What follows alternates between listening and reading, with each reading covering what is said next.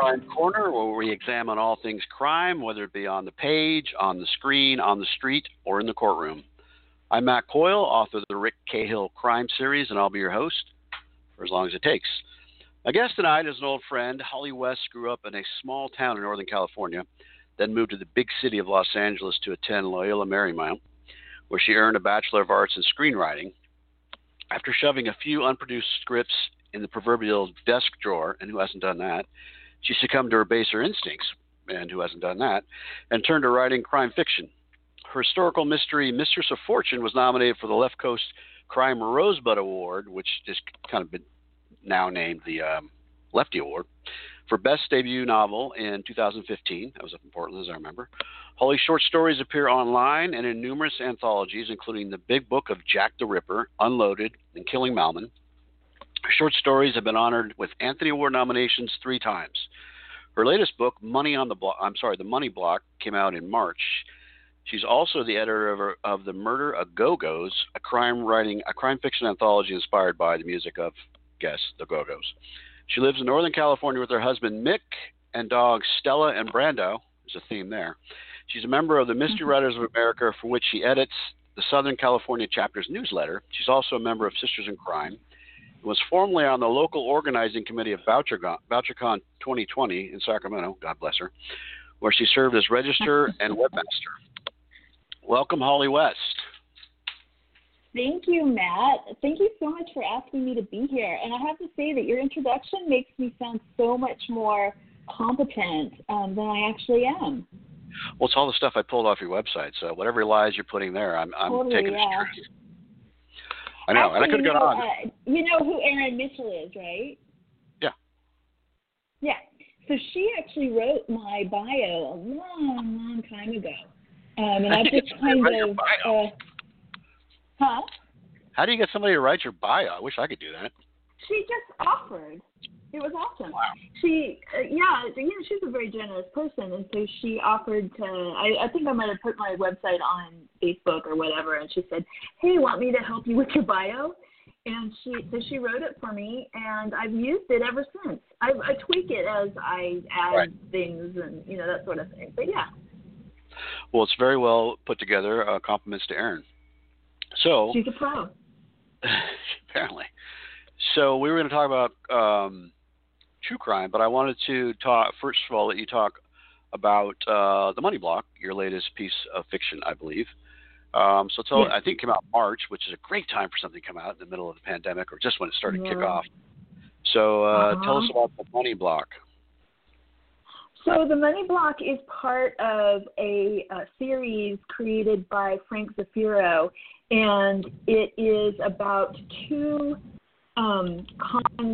con people. They're a couple, and they're deeply in love, and they go around the country conning people out of their money. And so my episode surrounds cryptocurrency, and in it, Sam and Rachel con this guy into investing in their fake cryptocurrency.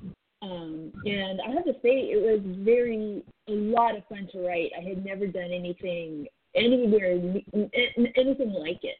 Because it's not a mystery so much as, a straightforward unfolding of crime. And usually I write mysteries, so, in that sense, you're like dropping clues and, red herrings and everything. So it's a totally different type of book, but I loved it.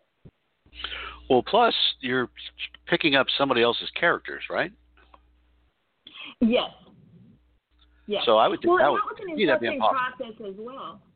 Yeah. How'd that go? What I ended up doing is I usually start when I'm writing something, I do some character work first. And, of course, he gave us a series Bible. But there were some things that I needed to add just for the sake of my story. And so if I felt like I was changing or defining the characters in any way that he hadn't done before, I would run it by him and say, hey, is this going to work for the entire, the series or the season? Because I think there's going to be 3 seasons, but I'm in season 2. And it was, everything was fine. So basically, I tweaked the characters for myself or for my story, and I gave them, emotions and motivations that went with my story, but it wasn't so far out of the Bible that, I mean, it worked. Because I couldn't write a story like that, or any story really, without like really examining the characters and figuring out what it is they want most and things like that. And so in order to do that, I did have to add some stuff to the narrative. But I'm sure all of the authors did. All right. You know, we all had a role in creating those characters. Speaking of the other authors, there were some really good writers that wrote some of the other books, right? Definitely. Mm-hmm. Definitely. I was in a good company. All right. Like Eric Beetner, yes? Eric Beetner, Gary Phillips, those are the two that spring to mind. Two really good writers. Really good writers. Yeah. Eric Pruitt. Oh, there you go. Another one. Yeah, you're in really good company. I'm flattered. Oh, yeah, I was super flattered. I was like, well, I'm not going to, no self-deprecation, so I won't say what I was going to say, but yeah. You deserve to be there, but it's always nice to be among writers like that. Okay, so I knew this because I'm on your newsletter. I don't know when I signed up. I guess it was a slow day for me. But I'm on your newsletter, so I knew you were interested in crime fiction, or true crime, rather. But it seems like you're delving deeper into that now. So have you always been interested in true crime? Yes, true crime actually was one of the things that got me into writing fiction or into crime fiction. I was a late bloomer to crime fiction. I started reading in my early 30s, and I started with, I was really interested in the Black Dahlia. So I devoured, of course that wasn't fiction, but it was kind of like my gateway into both crime fiction and true crime. And so I devoured anything I could find about the Black Dahlia. And then I read Sue Grafton's ABC series, one after the other. Lawrence Block, obviously they write crime fiction, and that's kind of where it all started for me, as far as what I wanted to write. And my first novel, Mistress of Fortune, is actually based on a true life murder that was unsolved that happened in the 1670s in England.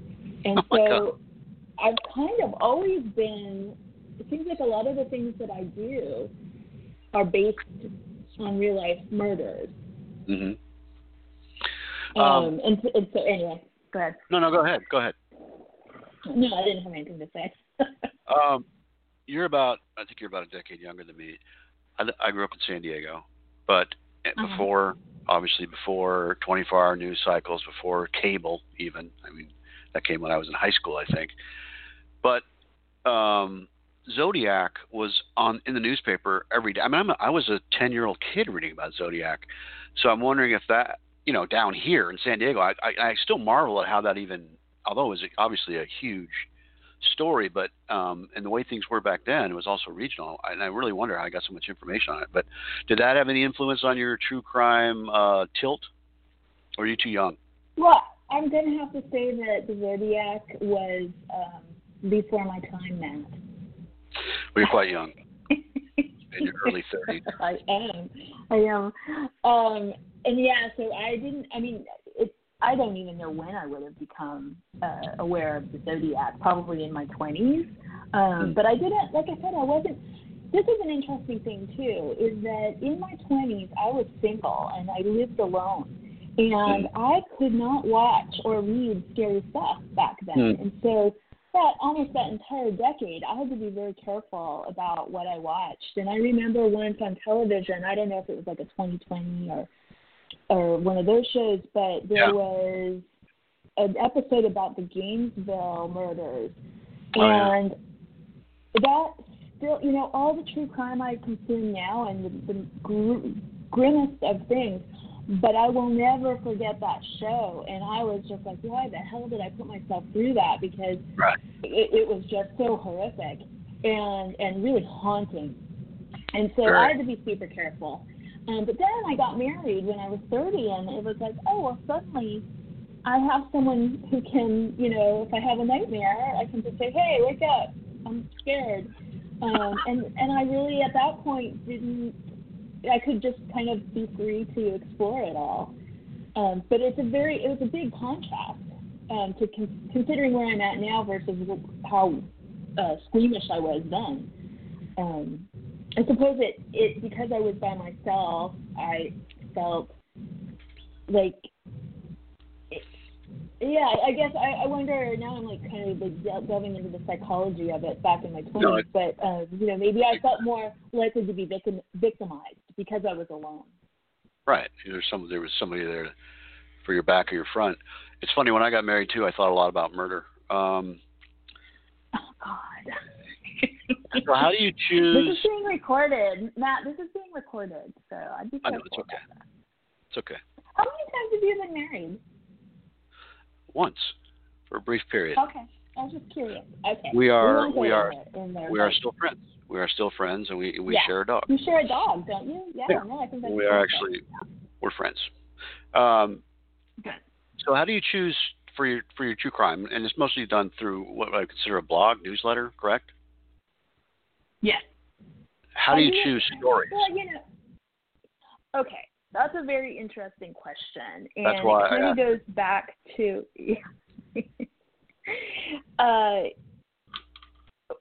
where it started more recently is that when I moved back to Northern California, because I'd lived in Los Angeles for like 30 years, but I grew up where I'm living now, and when I moved back, I had a real hard time, being comfortable with the fact that we moved. My identity had been forged in Los Angeles, and the shift to a small rural town where I grew up was a little too much for me to take at first. And so one of the things that kind of got me more connected was a murder case that happened in 1984, which happened, one of the girls that was murdered was 2 years older, maybe 3 years older than me, but she did go to my high school for a period of time. And a friend of mine that we went to high school together, Maria Alexander, who you might know. Do you know Maria? Only through reading your bio and your website. But I like to read her stuff now. Oh, definitely. Well, she had written on her blog a post about this, and I was like, wow, why is it, I would have been like 16 at the time, why didn't I remember this? And I started asking questions of, family and friends, and no one remembered it. Or those people who did only remembered it very vaguely.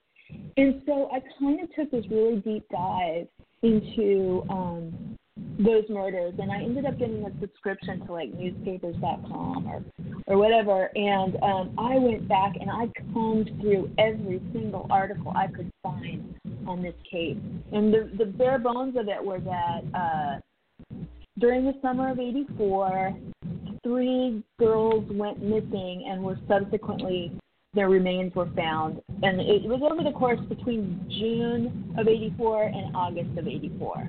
One of the more interesting aspects of it was that 2 of the girls lived in a group home that was in Placerville, which is a gold mining town near where I grew up and where I was living. And they were triplets. And what happened was the first they were 14 years old. 2 of the triplets were living in this group home. The third, I'm not sure where she was living, but it wasn't in Placerville, I don't think. The first one was the first girl to go missing.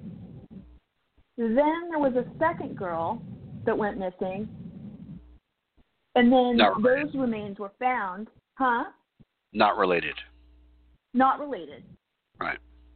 But then the second triplet went missing. And so this guy murdered the 2 triplets, well, 2 of the triplets, and then a girl in between.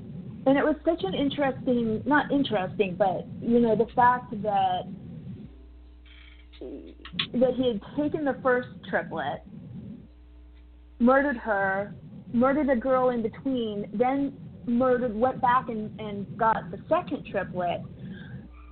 It just always seemed such a, imagine being this girl that was still alive, not the one that was not living in Placerville. And I realize I'm not saying this very clearly. These cases, that's one of the things about true crime, too, is that it gets very complicated fast. Right. And there's all these connections that, once you know the whole story, you're like, oh, wow, that's super interesting. But when you're trying to just tell the story like this, it's a little bit more difficult. But this is the thing that kind of sticks with me with this case, beyond the fact that it happened in my hometown and it happened when I was young and I was around the same age as the victim, was this idea that the first triplet went missing, and then the second triplet was still out and about, hanging out with the same crowd and everything, and how she must have been looking over her shoulder. I don't know at the time if she knew that she was a target, but there were certain accounts in the newspapers that said that she was definitely afraid of the guy who was eventually convicted. And I've gotten phone calls, since I wrote about that case on my blog, I've actually gotten phone calls from people who were alive and in those groups that hung out in those groups at the time. And they were like, yes, everybody knew that Michael Cox was the murderer. And people think, well, I was one of the targets. And, there's all these little stories that happen as well. But anyway, long story short, that case became something that really kind of became much more connected to my town because of it, because I'm thinking about it in terms of what was happening in the past and picturing all these things. And it was a helpful thing to me at that time. And so that kind of started me on the path that I am now, which is basically writing stories. You'll see, I don't know if you saw my blog, that a lot of them happened in Lake Tahoe. Yeah. And just the basic stuff around, I called it Coming Home to Murder. And that's the idea that I am reconnecting to my past by delving into all of these crimes that happened, most of them before I even was born or that I was very young. But the first one was contemporary to your growing up. In fact, one of the girls went to your high school, so that would definitely be a way to find a connection and visceral that in a way that most people wouldn't probably from 30,000 feet. Well, I don't want to. We're not going to go case by case, but you mentioned Tahoe, of course, which is my favorite place on earth. But Tahoe. However, talk a little bit about the Joseph Holt case, if you would. Let me see. Is that the guy? South Lake Tahoe. Yeah, I'm going to that. DNA. So he's the guy who just recently, Joseph Holt. Yeah, there were two girls that were murdered in the 80s in Lake Tahoe, and it was an unsolved crime. And as DNA evidence became, as research and they got better tools and everything, they ended up doing the autopsy of one of the girls. Actually, no, this was in 1979. Sorry. So the first girl died in 1977, and the second died in 1979. And so during the autopsy of the second girl, they found DNA of the perpetrator on her body. Unfortunately, they weren't able to tell anything really beyond that initially. But early stage. Later, in 2017, so in 2012 and 2013, they found a male DNA profile on a swab taken from her body. Unfortunately, and then there was blood on the first girl's shirt. They were not able to match it. They could not tell that it was from the same guy. But in 2017, advanced technology allowed them to determine that it was the same guy had gotten both of them. And they uploaded it. I think this would be similar to the way they got the Golden State Killer. Are you familiar with the Golden State Killer case? Yeah, didn't they use, is it Parabon lab? The DNA lab where they do the... That's the one in the case, the Lake Tahoe case. I'm not sure if they're like the only guys in town for that kind of thing. But basically, they uploaded this DNA profile to a GEDmatch, or GEDmatch.com, and they were able to narrow the search down to these 4 brothers. All of them are now deceased, and they got DNA from the son of one of them, and it included a toothbrush that his father had used. And they identified Joseph Holt as the murderer in the South Lake Tahoe cases. He was already dead, right? Yeah, he died in 2014. So unfortunately, there's not going to be justice served in that case. But I think about that too. There's probably the writer in me that's like searching for the character stuff. But I think about what that must have felt like for his son to get a phone call out of the blue saying, can we get some DNA to see if your dad killed these people? Imagine, because the reports, came back, like newspaper reports are saying, they had no clue that their dad was, had killed these people. And to our knowledge, it was only the 2 of them. There are some other unsolved cases of females in Lake Tahoe, though, 2 in particular. And it'd be interesting to find out if maybe he had something to do with that. You don't want to, accuse someone of something, but, he's already a murderer. And they found this out 30 years after the murders. There's no way he didn't kill more people. As a aficionado myself, I say there's no way he didn't kill more people. Yes and no, though. And this will go back to the Golden State Killer case. Okay, so he was a rapist in the late 70s, early 80s, and he then kind of moved on to murders. He had murdered some people before the rapes, but he kind of escalated after this series. I mean, he committed like 80 rapes in the Sacramento area, East Sacramento. Before that, he was breaking into girls' bedrooms and stealing their underwear down in or up in I always forget the name of the city. Anyway. Yeah, you're familiar with the case. Right. Oh, quite. Yeah. Oh, I had no idea. No. This is interesting because we never talk. You and I, I consider you a good friend, but like when we actually see each other, we never actually really have much conversation. This is the most we've ever talked. Because we're usually insulting each other. Yeah. You're insulting me. And I have to fight back. You come back hard. Oh, I know I do. I'm good at that sort of thing. But I have a lot of practice. So, but what I was going to say, you had said the thing about Joseph Holt, and 30 years go by, he must have killed other people. I think that's kind of the common belief.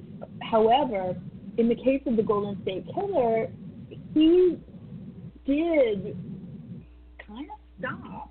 He stopped for a while, yeah, and then he stopped. He stopped, but then he stopped entirely. And I've heard in discussions of this case, it's like, well, it's kind of a common myth that serial killers keep killing until they're stopped. But there is also the possibility that he kind of just aged out of it. First of all, he was very good at not getting caught. And so once you start getting old, and he would jump fences, and he was going in windows, and he did a lot of He's very athletic. Prior to getting it. Yeah, exactly. And at some point, you stop having those skills, and if you're afraid of getting caught, you might, kind of dial it down a bit. But we lose testosterone too. But the guy Joseph Holt, when he wasn't that old 40 years ago, he was like in his 30s, I think. So, BTK stopped for a while because he became some sort of enforcement officer, so he could use that disgusting power that he needed over people by telling them to cut their lawn or shut their dog up and stuff like that. So he had a job for like years and years. So he stopped, and all of a sudden he got tired of being on the news, and he got stupid and sent something to the cops again. Anyway, off point. What I was going to say, okay, but my second point about the Golden State Killer and possibly about Joseph Holt, because we don't really know much about him other than the newspaper reports. There wasn't a lot. He's not going to go down in history the same way that someone like the Golden State Killer or BTK, is that who you said? Yeah, BTK, yeah. These guys are like, kind of, I hate to use this word, but iconic when it comes to serial killers. But the Golden State Killer, what I was going to say is that there's the second possibility is that for a period of time, they find another way to meet that need. Right. As far as and so when you said the thing about the BTK killer and his, the job that he had, it's possible that for whatever reason that enabled him to not, like, those urges were taken care of in other ways. Right. And I think that Golden State Killer stopped for a while when he started having kids. Exactly. Serial killers are people too. So, well, that's a very interesting thing to say, and the fact is that they are. Yeah, they should all go somewhere. So you've written historical fiction, so you must love research. I don't see how you can without loving research. So how is researching true crime different than researching for fiction, or is it? That's another good question. I think it's not that different in some respects, but the rabbit holes you go into are different. And one of the things that I did before I started writing my novels were I did genealogical studies of both sides of my family. And I didn't take it back. Some people go back to, caveman times if they can. I kept mine to a very short period. If I went too far beyond, even too far beyond 1900. And the reason is, and I've come to realize this fairly recently, actually, because it kind of goes into the book that I'm writing now, which is fiction, is the idea that violence and trauma impacts generations of families. And I think the number is up to 4 generations. So if something happens to your great-grandmother or your great-grandfather, that impacts you. It impacts maybe your children. And I'm very, very interested in that idea. And so with the genealogy, for me, there's these two things. I love genealogical research. If I could get someone to pay me to research their families, that would be the best thing ever, because I'm good at it, and I just think it's the most interesting thing. So, recently I went to the graveyard near my house, and I found this grave of this random person, and I started doing research on her and found out that she had died in 1928. I found out that she had been married 4 times. She had 9 children, and, if I wanted to, I could find her living relatives now.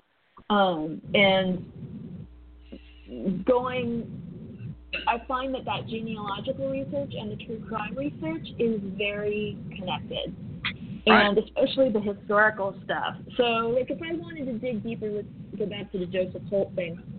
If I wanted to dig deeper into that, I could find out who his children are and what happened to them, and who his parents were and what those histories were. You would be amazed at what you can find out on the internet. It's I know. Crazy. It's crazy. And so for me, those two things are very connected. And so at that point, you're not looking for facts as far as the places and historical facts. You're looking for facts as they pertain to families. And that ties into what I'm talking about as far as the violence and trauma lasting for generations in families. Real quickly, there's a story. My brother-in-law's grandfather his father, sorry, I'm getting mixed up now. My brother-in-law's great-grandfather murdered his wife and brother. Wow. Or murdered his wife and son. So this is my brother-in-law, the father of my nephew.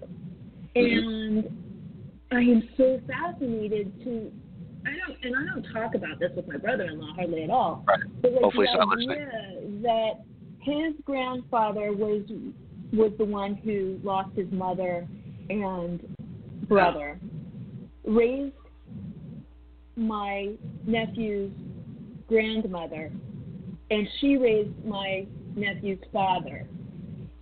There are things that stay with you, patterns that emerge, and I just find that really fascinating. And I find that crime, I think you and I probably have different feelings when it comes to crime and criminals.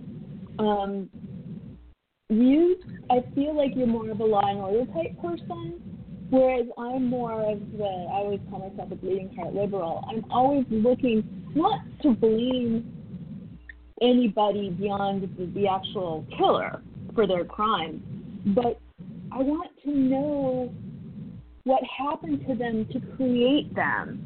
Oh, sure. Does that make sense? Well, yeah, I think that even if I am or was a law and order person, that's something that you would want to know because you want to find out how to keep this from happening. And Michael Connelly has just started his second season of Murder Book, which is his podcast. And he's doing it on. It's a great podcast. Yeah, it really is. A big surprise. He's doing it on Sam Little. So everything you check is Ken Segal. Right. He's doing it on Sam Little and the women who helped bring him down, being cops and also victims. And, he's talking to somebody every week. They're getting information from him to try to, oh my God, they have somebody. I was just listening to the first episode today and they have him on tape and he's like talking about throwing a ball with a friend. It's just like so nonchalant and I'm not even going to say cold. There's no emotion whatsoever. It's just, I'm not going to say what he said, but it's amazing. But anyway, so I definitely agree with finding out the psychology of evil for sure. Speaking of evil, because we're running out of time, you were not evil. You were behind helping to get Bouchercon. There's something we used to have these things called conferences where people would actually go to places and talk to people face to face. It was very unusual. Bouchercon. Remember that? Yeah, I bet you do. I bet you put 2 years into it. Is my guess. Yeah. So Bachelor of Arts 2020 in Sacramento, which everybody was looking forward to. I have family up there. I couldn't wait to go. Yes. But so, I don't know, just how rewarding to do it in the beginning, but how just shell-shocked you must have been when it was canceled. That's an interesting thing. Because I keep saying that every time you say something. I'm like, oh, that's very interesting. Yes. Here's the thing. The last time I was around a group of people, you were there, and it was Left Coast Crime. The one-day conference. That was so difficult because in the days leading up to it, where we knew that the pandemic or the virus was going to be a serious thing, and so many people, especially like East Coast people and people with pre-existing conditions that they felt more vulnerable, backed out of it. And so we all arrive at the conference, and suddenly we've got like 12 things that we're doing because we're trying to like moderate panels that you know what I'm saying. If they were like scrambling, and it felt like very. In a way, that felt good because it felt like this, like we were all camping or something. You're right. I agree completely. And I felt everybody was pitching in. Exactly, and it felt really good. But on the flip side of that, it was this sense of like, should we even be here? Am I being irresponsible by being here? And it was. And then when it became clear that they were probably going to cancel it, I had all my panels on Friday, I think, and the only day the conference was there was Thursday. And I knew I was going to have to go back to my room to prepare. Like, I couldn't have fun on Thursday night because I had to prepare for my panels. And I was like, well, if this is going to get canceled, do it before I go back to my room to prepare. Right. And it did. It did. And damn it, those panels are going to be so good. But, and that last night, I don't know if you were in the restaurant with everybody, but there was just really this feeling of camaraderie that I feel so good about. And all that to say that as far as Sacramento was concerned, when we came back from West Coast Crime, because many of the local organizing committee for Sacramento were there. In our first board meeting after that, in our first board meeting after that, which probably would have been in April, I basically said, I think we should just cancel now because we know this is not, we're not going to be able to have a live conference. I mean, I know it seems like, we're still 6 months out or whatever. But the thing is, when you're doing a big conference like that, the wheels of it don't just stop turning. You've got deposits to pay, and you've got people who've made big travel plans and all of that stuff. On the flip side of that, you didn't have necessarily, like, you signed the local, the chair people of the conference, they've signed contracts with the hotels. Right. And so they're on the line as far as, like, the money that they promised to pay. So it was a really sticky situation, and thankfully it all turned out okay. And Bouchercon National helped out, and it all turned out okay. But like I said, in April I was like, we got to cancel this, and it was decided. I think maybe a month later, but it was pretty clear after West Coast Crime that it wasn't going to happen. Well, you were prescient. You were a little bit ahead of times because there was still hope for things. But I mean, they've already canceled New Mexico 2021 for Left Coast. Anyway, I do have my time in the studio is clicking down. So you mentioned your next book. What's it about? Oh, it is based on the murder that we talked about at the top of this. The coming home from murder, the one about the 3 girls. It's based on that. So it'll be a fictionalization loosely based on that. And I've had this in my mind for 5 years. I decided I didn't want to write it up as true crime because I didn't want to, this is a whole other topic we never got into, but the whole idea of didn't feel like my story would tell, and bringing it back up for the survivors didn't seem to be something I wanted to do. So I thought, I'm just going to fictionalize it. And it will be unrecognizable once it goes through my little brain and, the book is done. Yeah. But that's where it started. Is it going to be during the same time period, or is it going to be contemporary? A little bit later. So August 1990 is, or actually the summer of 1990 and then 2015. Because I don't want to deal with pandemic or anything like that. So take it back to 2015. We don't have time to talk about dealing or not dealing with the pandemic, but I'm with you. I know. Anyway, oh my God. Anyway, well, thanks for stopping by. How can people find you on the World Wide Web and read about your true crime musings? I'm at hollywest.com. That's my website, and you can sign up for my newsletter. The newsletter also, like 2 weeks. Usually, I'll put the newsletter on my blog too, so all of that's there. That's it. Well, thanks for coming on. I highly recommend people reading you, both fiction and true crime, because you're a really good writer, and the cases are always fascinating. You feel sick about being interested in, but that's the way it is. So, thank you, Holly West, for coming in. Hopefully, I'll see you in 2021 sometime. Maybe Bouchercon in New Orleans. Thank you so much, Matt. You bet. Oh, dude, no. I want to be in New Orleans in August. Well, we did it before. It's the first time I ever ate shrimp and grits. I'm going back. Yeah. All right. Yeah, I spent the whole weekend apologizing for my hair. there was a lot of misting going on. There's a lot of misting, and then the elevators weren't working, so you were pressed up against people as you were shiny. Yeah, I remember that. Yeah. But hell, food was unbelievable. I'm going back. Yeah. All right. So. All right. Thank you so much, Matt. You bet, and take care of yourself. Okay. Bye. Bye. All right, folks. We will be on in a couple weeks. I'm not going to give you the specific name of the guest yet, but we'll be on in a couple weeks. In the meantime, if you're in a book club and like an author to answer questions and talk about his work, I'd love to be that person. You can find my email address on my website, mattcoylebooks.com, and you can also hit the Novel Network link on there, and they'll be able to help you with getting me to talk at you.